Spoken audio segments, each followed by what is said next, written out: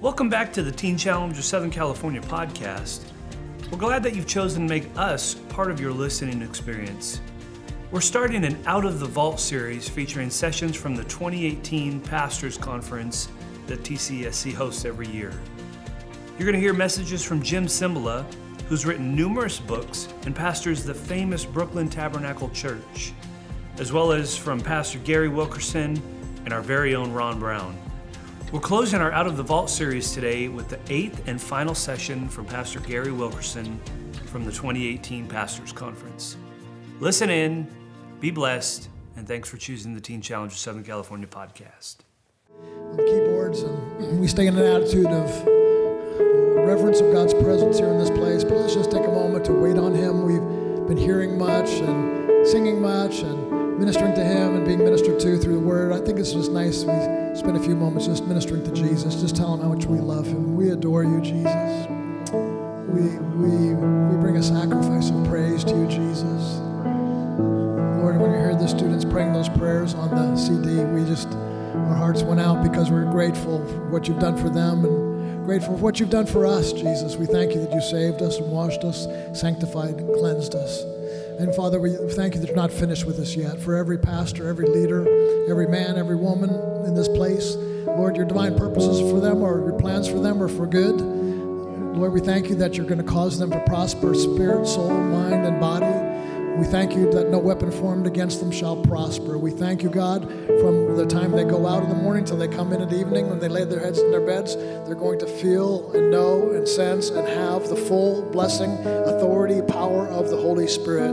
We thank you, Jesus, that when the enemy comes in like a flood, you're going to raise up a standard against them. We thank you, Jesus, that you're going to renew their spirits, God. Lord, as Pastor Ron was sharing that earlier about, and it just hit me that if you said you would renew our spirit, that means our spirits need to get new occasionally because they get kind of old sometimes. They get worn down sometimes. So we ask you to do that, Lord. Send the Holy Spirit's refreshing right now. Holy Spirit, we need you in this hour. We need you, Holy Spirit. We need your presence, God. There are pastors here that are weary and worn out. Refresh them now. There are some that are just tired of the battle and struggle. Lord, let them see that you have caused them to triumph in Christ Jesus, that they are more than conquerors in Christ Jesus. They will not be defeated, but they will defeat every enemy that comes up against them. Thank you. When they feel like they don't have enough strength to fight the battles, you'll fight the battles for them. Thank you, God. You're going to turn things around. Thank you that sometimes you give us strength through the storms, and other times you actually rebuke the storm and it stops. And we're asking, Lord, I like the strength through the storm, but can we just, as your children, crawl up in your lap right now and say, God, there's some storms we just need you to rebuke and have them stopped. So stop that. We pray right now in the name of Jesus, certain storms would be stopped. Physical storms of maladies in our bodies would be stopped. You'd speak to them, rebuke them right now in the name of Jesus. Marriage, crises, and situations, whether it be our own or in our families, you would rebuke and stop those things in the name of Jesus. Storms, we say cease now in the name of Jesus. And we believe, Lord, that this is not just some kind of fairy tale prayer that we're praying to try to sound like we're praying. This is God. God is in this place. And God is prophetically speaking right now through me, saying, storms are ceasing. Storms are stopping. Jesus is up on top of your boat. He's awakened through your prayer. And now that awakened, alert, not that Christ is ever asleep, but he's awakened to your need. And right now he's saying, all right, let's just rebuke this thing. Let's put an end to it right now, that financial crisis, that emotional crisis. We say to depression, go now in the name of Jesus. Discouragement, go now in the name of Jesus. Lord, those who feel like quitting, that goes now in the name of Jesus. I say to you, Pastor, you can't quit. You can't give up. You're called. You're here today because you know that you're called. You wouldn't be here today if you weren't called. You would have already quit. But you're hanging on because God's telling you to hang on, because he has something great for you that the devil is trying to cause you to lose that inheritance, that blessing. And we say now in the name of Jesus prophetically, you will not lose that inheritance. As a matter of fact, as you hold on, God's saying to you right now, you're not only going to hold on to what he had promised you, but he's going to give you a double portion. Just like Elijah received it from Elijah, You're holding on. You're just like Elijah waited to see what was going to happen to the prophet.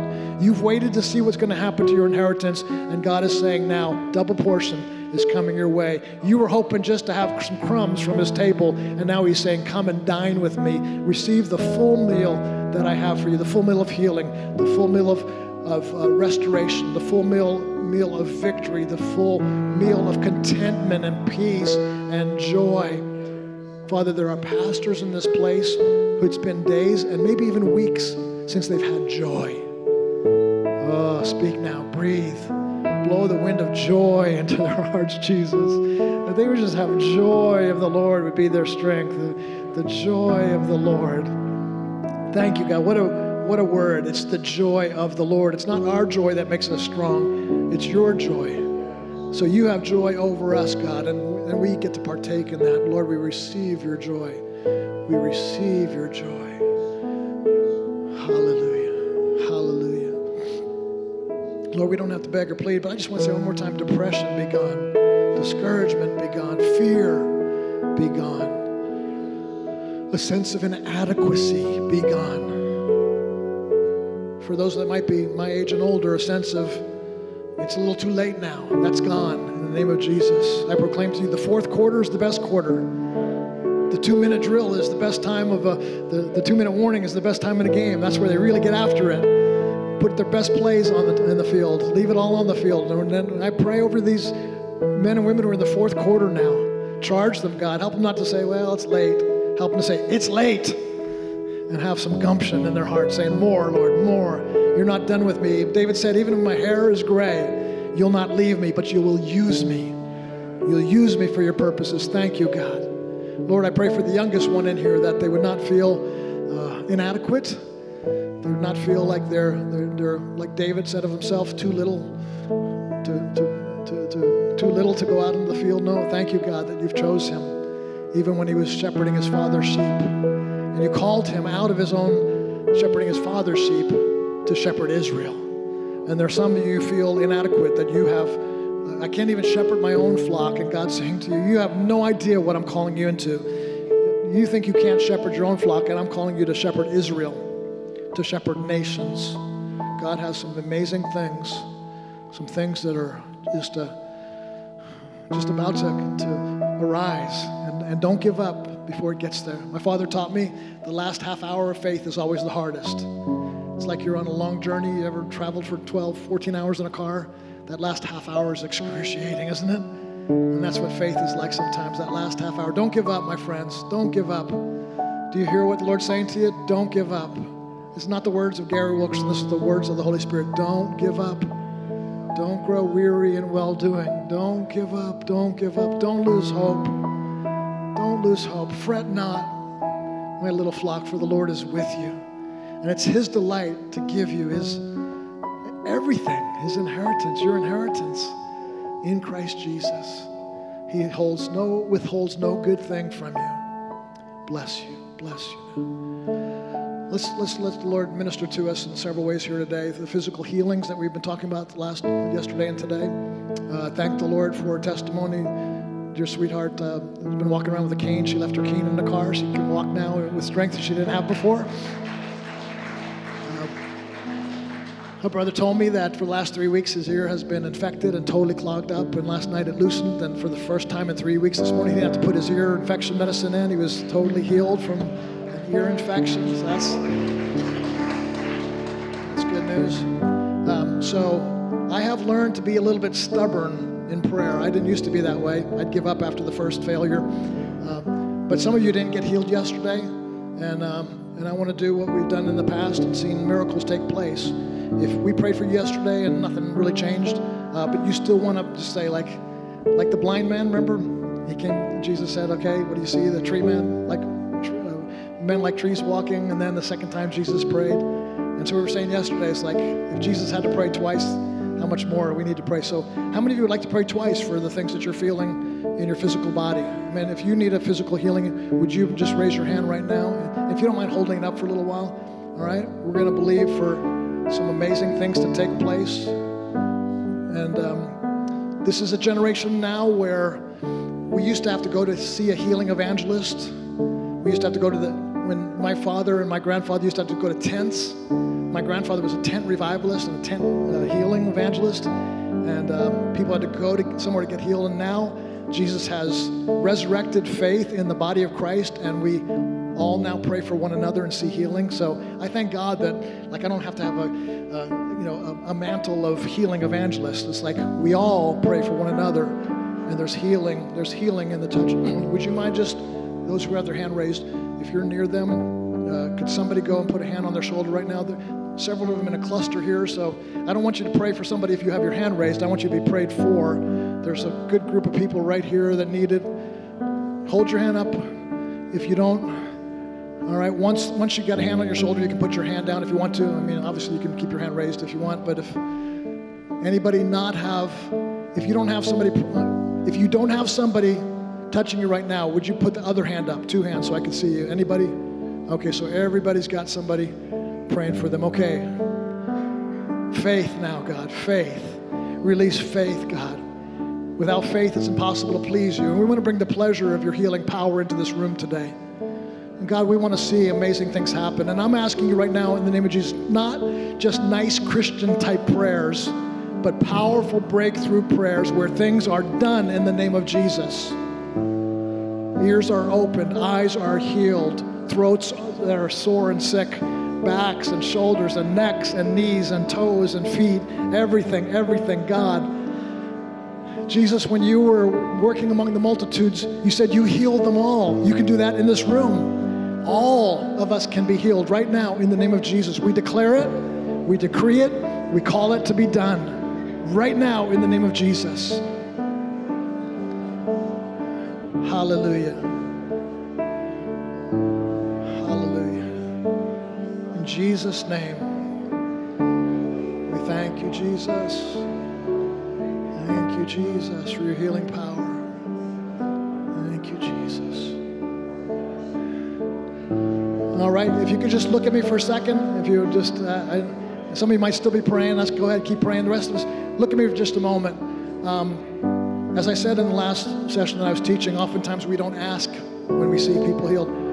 Is there anybody that, it's hard to tell, like if you have, if you have a growth on your back or something like that, and it's gone, you can know it's gone. But if it's inside, you may not know until you go to the doctor. But does anybody have anything, you say like, back, neck, something that you had pain when you came in? Already we saw somebody put her cane away and an ear open up. Is there anybody else that has seen a healing take place today? We want to just give God glory for that. Anyone at all?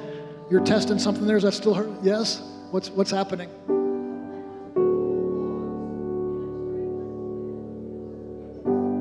It's healed. Praise God. Thank you, Jesus. Amen. Anyone else? Anyone else? You felt that pain just go away? No? Okay. Well, yes. In the back there, what happened? In your back? Amen. Thank you, Jesus. Thank you. God is good. All right, let's pray one more time, okay? Those of you that raised your hands and you're still feeling pain, Jesus, make a fool of me. I'll stay here all day if you want me to. I really don't care, Jesus. I'm beyond reputation now. I want to see your power. I want to see your glory. And there's some dear brothers and sisters that just so long to have your healing touch. Man, I just get a sense that some of you have been in pain for like a long time, like a decade or more. Anybody been in pain, the same thing for over 10 years? Would you wave at me real quick? Something over 10 years of pain? In the name of Jesus, right now, God, let it go. Let it go. Gone now in the name of Jesus, God. We thank you. We're just thanking you now, God. Like the woman with the issue of blood for, 12 or 14 years? I don't remember, but a long time. And now, in the name of Jesus, let it go. Let it go. Yeah, in Jesus' name. Father, one more just sweep over this whole auditorium. We're going to just expect you to do great things here today. We're not just going to talk about things today. Thank you, Jesus. Remember when John's disciples came to Jesus, what Jesus' report gave him? Tell John what you have heard. Aren't you glad he didn't stop there? He said, tell John what you've heard and seen. And our churches are full of things we hear. but God wants to see our church to be full of things we see. We hear and see. Not one over the other, not one without the other. Hear and see. So, Father, we've heard great things. We'd love to see great things. Lord, it's not miracles for miracles' sake, but miracles for your sake, that your name might be glorified, that you be exalted as the God who is who he says he is. You're the same yesterday, today, and forever, and you never change. So one more time, just sweep over it, God. One more time, just sweep over. Just over migraine headaches, over just real crisis in the stomach, God. Things in the stomach that just stick with us and cause frustration and anguish. We have to worry about every single food that comes into our system. Lord, let that be gone now in the name of Jesus. I pray that somebody right now would feel, I don't even know how to describe it, but like a tingling or a warmth go through your stomach where you're feeling God's presence and his power. We don't always feel things that God does, but sometimes we do, and that'd be great. In Jesus' name, amen. Anybody else just say you just felt God's presence come over you and just heal your body right now? Anyone else? Yes, what's happening? The warmth of the Lord all over you. Healing power. Amen. His presence, the scripture says his presence was there to heal. Yes.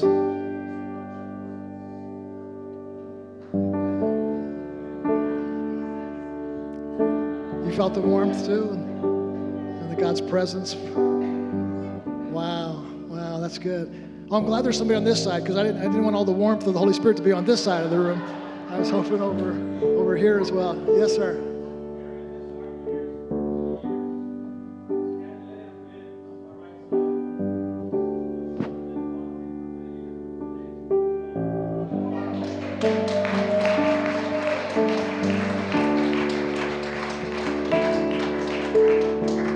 I haven't been looking over here. Yes.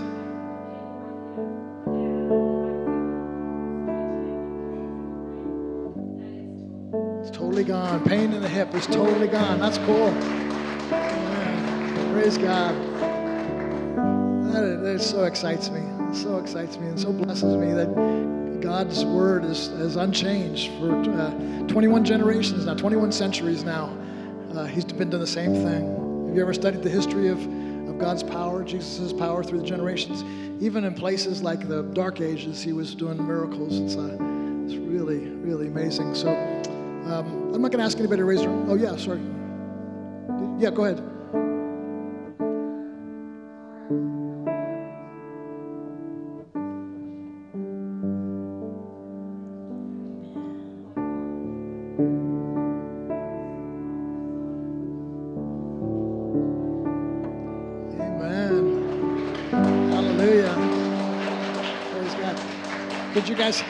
Could you guys hear that? I don't know if you could hear that over here.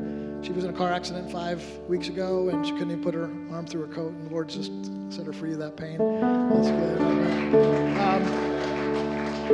I'm glad I told you guys. This is the most exciting part of the room here. You guys are really No offense here, please. Don't hold that against me that I said that. As soon as I said that, I thought I shouldn't have said that. That's pitting one part of the audience against the other. It's a rough thing to do.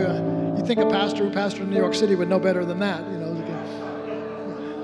That's like saying I'm a New York Jets fan here in California, right? Of course, now when you say you're a New York Jets fan, everybody has pity on you rather than booing you. But I don't want you to raise your hand for this, but I want to pray for those who have been a bit discouraged in ministry as well. So, Father, I know I prayed before, but if we're going to pray for shoulders and knees and necks a couple times, let's pray for discouragement a couple times too. That in the name of Jesus right now, God, that just those who are discouraged would come into a new season of anticipation. Oftentimes, the opposite of discouragement is new vision.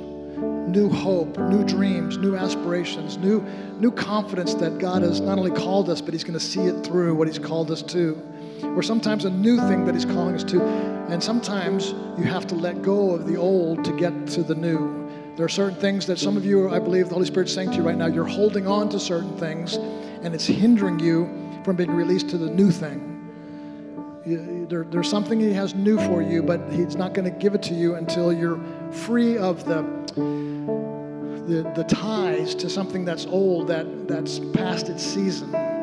It's almost as if David would have said, no, I'm a faithful shepherd to my father's sheep, and I'm staying here because, God, that's what my father asked of me, and that's what I'm called to, and I don't give up on my sheep. And God's saying, no, it's time for you to come and be king. And so that's for whoever that's for. Just I pray that it would encourage you, God, right now in the name of Jesus. Just speak your peace, speak your joy, speak your life. In Jesus' name, amen, amen, amen. Thanks, Kelly. Yeah. All right, I'm going to get my phone out and set it for, okay, it's 4:18, and I'm going to watch my clock because I'm not going to take much of your time. You've heard so much wonderful truths. That last session just so blessed my heart. And Brother Ron and his wife are so dear to me, and Kelly. If you've not been here before, I probably told you just briefly, I'll just share this with you, a story of my own son.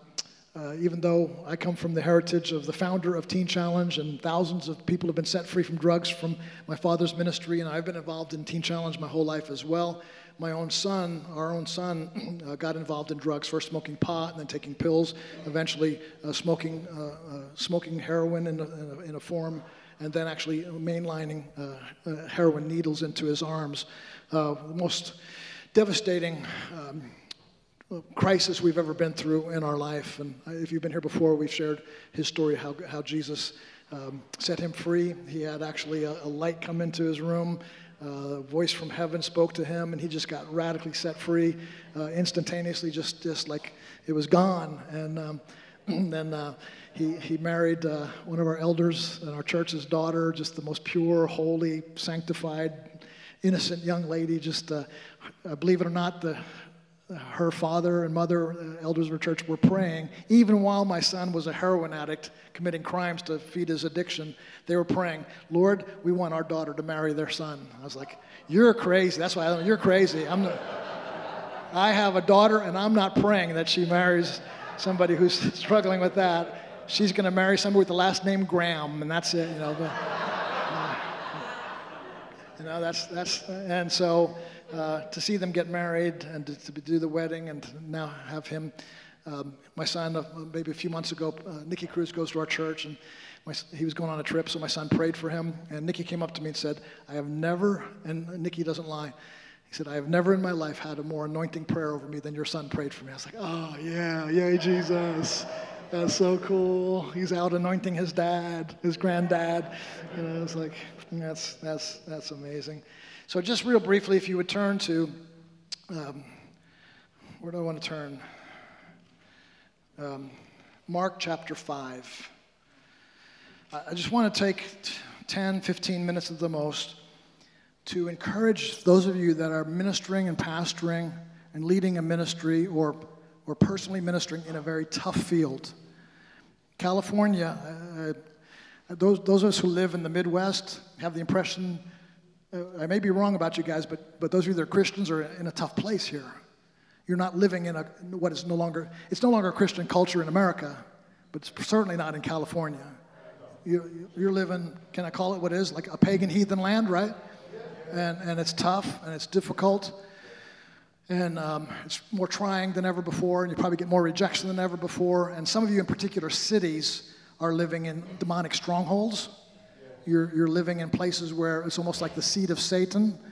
The 7 churches in Revelation have 7 different descriptions, and some they're saying like, you guys got it made, Jesus is there. And the other one's like, you live at the seat of Satan. Like, I want to move to their city, to get out of. Sometimes we want to get out of these really tough places. And so Jesus comes to a very tough place in Mark chapter 5. I'll probably tell you the story more than read it, but I wanted to point it out to you if you'd like to read it later. Jesus arrives on the other side of the lake in the region of Gerasenes. Gerasenes in Greek language means 10 cities. So this is the area of the 10 cities. And Jesus got out of the boat, and there was a man possessed by evil spirits coming out of the tomb to meet him.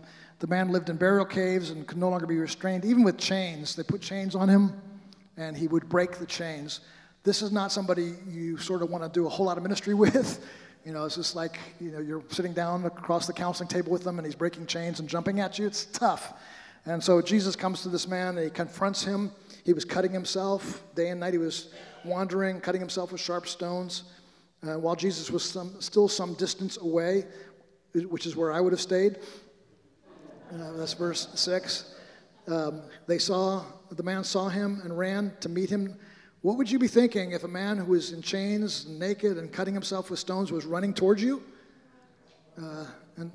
Run. And then with a shriek, he screamed, "Why are you interfering with Jesus, the Most High God? In the name of God, I beg you, don't torture me." For Jesus had already said to the spirit, "Come out of the man, you evil spirit." So this man who had, his name was Legion, thousands of demons within him. So Jesus was ministering in a tough place. And then this man, obviously, if you know the rest of the story, he gets healed, he gets set free, he gets delivered, and he's changed, he's clothed, he has his right mind. A miracle takes place. Remember the story, the demons ask if they could go into the pigs. The pigs throw themselves off a cliff into the water. The town comes and gathers around Jesus and sees that he has healed this demon-possessed man. This man is now transformed, totally, instantaneously, powerfully transformed. And it says in verse 17, "And the crowd began pleading with Jesus." Another translation says, "And they were begging Jesus to go away and leave them alone." That's a tough city to minister in. When the worst sinner, when the most demon-possessed man gets set free and healed and he's changed and he's happy and he's joyful and everybody's looking at him and saying, "Yeah, we don't like this. Get out of here, Jesus. We don't want you here anymore." Who does that? Who sees something good happen? Well, it's the people that are so obsessed with the powers of darkness that they call evil good and good evil. They have no discernment left. And some of you are ministering in cities that are really tough. And you see other cities where it seems like church growth and salvations and healings and deliverances just happen dime a dozen. And in your place, you're praying and you're fasting and you're seeking the Lord's face. And you're wondering, what's wrong with me? What's happening in my ministry? Why is it so tough here? Why do things explode in other places, but here it just seems so difficult? So Jesus was ministering in a tough place. Now, but listen to this, it gets even more interesting. This healed, set free, delivered man sees that Jesus has disciples following him. They're in the boat with him. They're traveling with him. And he says to Jesus, "Jesus, I want to be your disciple. I want to come with you. I want to be a participant in your kingdom work. I want to heal the sick like you're doing. I want to raise the dead like you're doing." And what was Jesus' response? No. It's the only time I know in Scripture where somebody says, "I want to be your disciple. I want to come follow you." Most places, Jesus is saying, "Come and follow me," right? And this guy says, "I want to come and follow you." And Jesus said, "Nah, no thank you." Now, when I was a young pastor, I thought, I've got a lot of people in my church like that want to do something. "Oh, no thank you, it's okay. We've got plenty of security guards. Like, you carry your gun with you, and that's not, you don't look safe." And you kind of want to say no to them. But I was surprised here that Jesus was saying no to this man. What does he say to him? He says, "Go back to this 10 cities, to the Decapolis, to this place where you live. Go to this Decapolis and share what Jesus has done for you. Share what I've done for you." All right, so he goes and he begins to, obviously he did what Jesus told him to do. He didn't go with Jesus. He didn't become one of his confidants and followers, but he goes to these cities and he begins to share his testimony. I don't know, it doesn't record how he preached, or it doesn't record whether he did miracles or not, but I think he probably did. He saw Jesus do the supernatural. I'm going to assume that he went out in the supernatural and saw amazing things happen, miracles taking place, the gospel being preached. All right, look at Mark chapter 7, verse 31 now. Jesus left Tyre and went to Sidon before going back to the Sea of Galilee, to the region of the 10 towns. This is where he had left the man. One man left him alone in 10 cities. He had not been through a discipleship program. He had not been through Bible college. He had not been through seminary. He had not been a graduate of Teen Challenge. He was alone. He was by himself. He was in a region where people saw somebody delivered and they hated it and they asked Jesus to leave.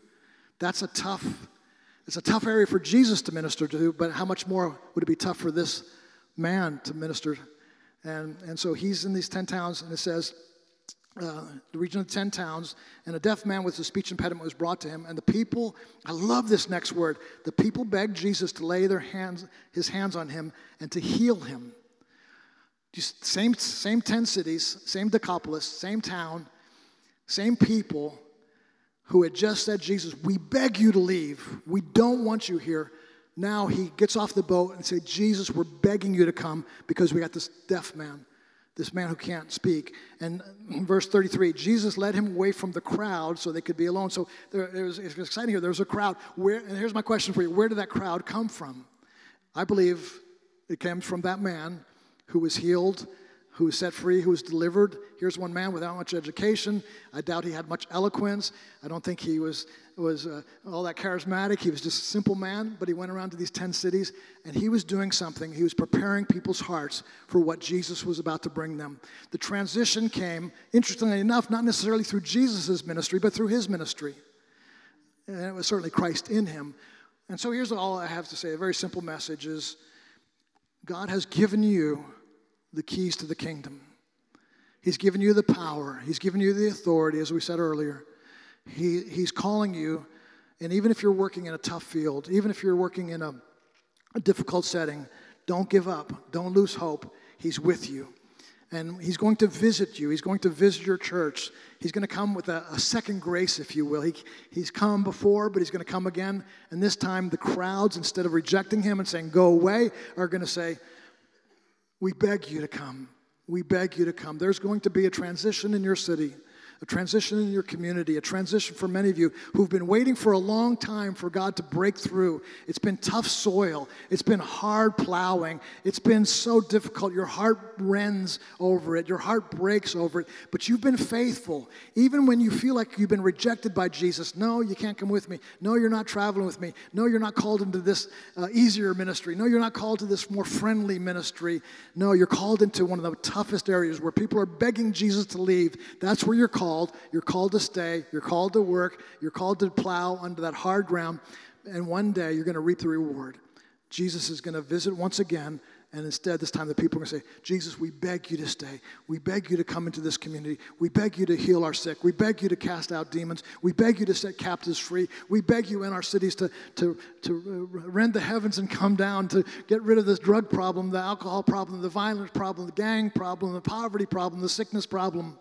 Every crisis, Jesus addresses it, and he's going to address it through you. I thank the Lord that he chooses the weak of this world. It doesn't have to, you don't have to be the most intelligent, the most clever, the most charismatic, the most articulate. Not at all. Just like this man, we don't know much about him. He's not really even mentioned. I don't even know if it mentions his name other than saying he was Legion at one point. But we see his work. It's almost hidden, but it's in here. And your life might seem hidden, but one day people are going to know about it. Might be heaven, but they're going to know, we heard the story how you took a Decapolis yourself. You took a region yourself, and you plowed it, and you worked it, and you didn't give up. And I believe that if you'll take hold of what the Holy Spirit's been saying to us here last few days, and the thing that I want to impart to you is that if you'll believe God to do great things, he's going to want to do that, and he's going to want to use miracles to do that. I want to close with Matthew 11, verse 20. Jesus denounced the towns where he had done so many of his miracles because they hadn't repented of their sins and turned to God. What sorrow awaits you, Chorazin and Bethsaida, for if the miracles I did in you had been done in wicked Tyre and Sidon, their people would have repented of their sins long ago. And then in the second half of verse 23, for if the miracles I did for you had been done in wicked Sodom, it would still be there today. Sodom would have repented. How would Sodom repent? How will your city repent? How will there be a transformation? How will your city go from being a place where people say, Jesus, we don't want you here, to saying, Jesus, we beg you to come? How does that take place? Now, almost every time I've read this scripture, it seemed to speak to me. It's like, yeah, miracles aren't enough. All this stuff I've been talking about for the last 2 days, it's really not what Jesus is after. It's kind of a repentance message, and it's a holiness message, and I believe in that. I really do. But it's interesting that Jesus says here, if the miracles I did for you, if I did it in Sodom, interesting, it seems to be Jesus' strategy in tough cities, Jesus' strategy in places where there needs to be great repentance, Jesus' strategy in hellholes like Sodom is to do miracles. He said, if the miracles that I did in Bethsaida were done in Sodom, Sodom would have repented. I had never seen that before, that miracles can cause repentance, that miracles can change Sodoms. I thought it was hellfire and brimstone. I did. I thought it was like just ripping into people and just saying, oh, you're a terrible sinner. Sodom, you're going to burn. And certainly there is the judgment of the Lord. We saw that here. But Jesus was saying, if I'd have been there in Sodom and done what I'm doing for you in this city, you would have turned. His expectation was, in Bethsaida and Chorazin, my expectation is I'm doing these miracles and you'll repent. How hard those cities must have been, to be harder than Sodom even. But that doesn't discourage me from miracles, saying miracles don't work. I often read that passage and said, yeah, it's not miracles that are going to turn cities around. But as I read that now, I say, wait a minute, that's what Jesus is suggesting there. That was his strategy. If these miracles would have been done in Sodom, they would have repented, they would have changed. They would still be there today. And so I want to encourage you, with my last words here of this conference, believe God for the miraculous. Believe him for the supernatural. You know, for us to begin to doubt the supernatural is to doubt everything about our faith is supernatural. I mean, there's a God up there, that's supernatural. He had a son, that's supernatural. He sent his son, he came of a virgin birth, that's supernatural. He lived a perfect life, that's supernatural. He died on a cross, that's supernatural. He rose from the dead, that's supernatural. If we don't believe in the supernatural, we got to get out of the ministry. We got to do something else, because everything about the kingdom of God is supernatural, just by its very own definition. It's supernatural. And so Jesus is saying here, and I'm going to leave you with this, that in your tough city, just believe for the supernatural. Believe that your faithful work in there, your diligence of just believing him for the supernatural, continue to pray for the lost, pray for the sick, go risk in faith, just talk to everybody you can find, and just be like this guy who was set free from a legion of demons, and he turned a whole region around because of his faith in the miracle-working power of Jesus. So, Father, we're not miracle seekers, we're Jesus seekers. The only reason we ask for miracles is because we want you to be exalted and glorified and lifted up for your name, for you to show your power, like the song we sing, show your power, O Lord, show your power. Like the old song we used to sing in the vineyard, more love, more power, Lord, because we want to see your name exalted. So, Father, I'm asking for people in tough situations to find a new grace, to stay, to continue, to press in when it gets tiresome, when it gets weary, when they feel like giving up. Lord, help them to see that their faithfulness will be rewarded, and they're going to see miracles. Jesus will come back into that city. Not that he's ever left, but just metaphorically, he's going to come back and show himself strong. You're going to see it in your church, your life, your ministry, your family. Thank you. I speak that over you prophetically. He's going to come. You're going to see a second wind, a second fire, a second grace, a second move of God, and it's going to be greater than you've ever seen before. If he does the things in somebody tell me the name of your city, Canyon Lake. If he does the things in Canyon Lake or in Riverside or in where are you guys from? Lakewood, and in San Diego. If he does the things that he did in Tyre and Sidon, then maybe your city could see him. You know, if Sodom could change because of the miracles, probably maybe even San Francisco could change. Huh? Nah, we don't want to get too radical here. You know? No, really, wouldn't that be wild? That'd be wild. So, Father, just again for our cities, we plead. We plead the blood of Jesus over our cities. We plead the miracle-working power of Jesus. The greatest miracle, God, is that you come. You make yourself known. You come. You raise dead things to life. Thank you, Jesus. Things that seem dead. Our cities seem dead. Maybe our ministries seem dead in the midst of a dead city. But thank you, Jesus. You're coming, and you're using men and women just like you used this man healed of legions of demons. You're using these brothers and sisters to do the supernatural. In Jesus' name, amen. Amen. Thank you for listening to this week's episode. If you haven't already, subscribe today on your mobile device to get exclusive new content from Teen Challenge of Southern California. For more information, visit us on the web at teenchallenge.org.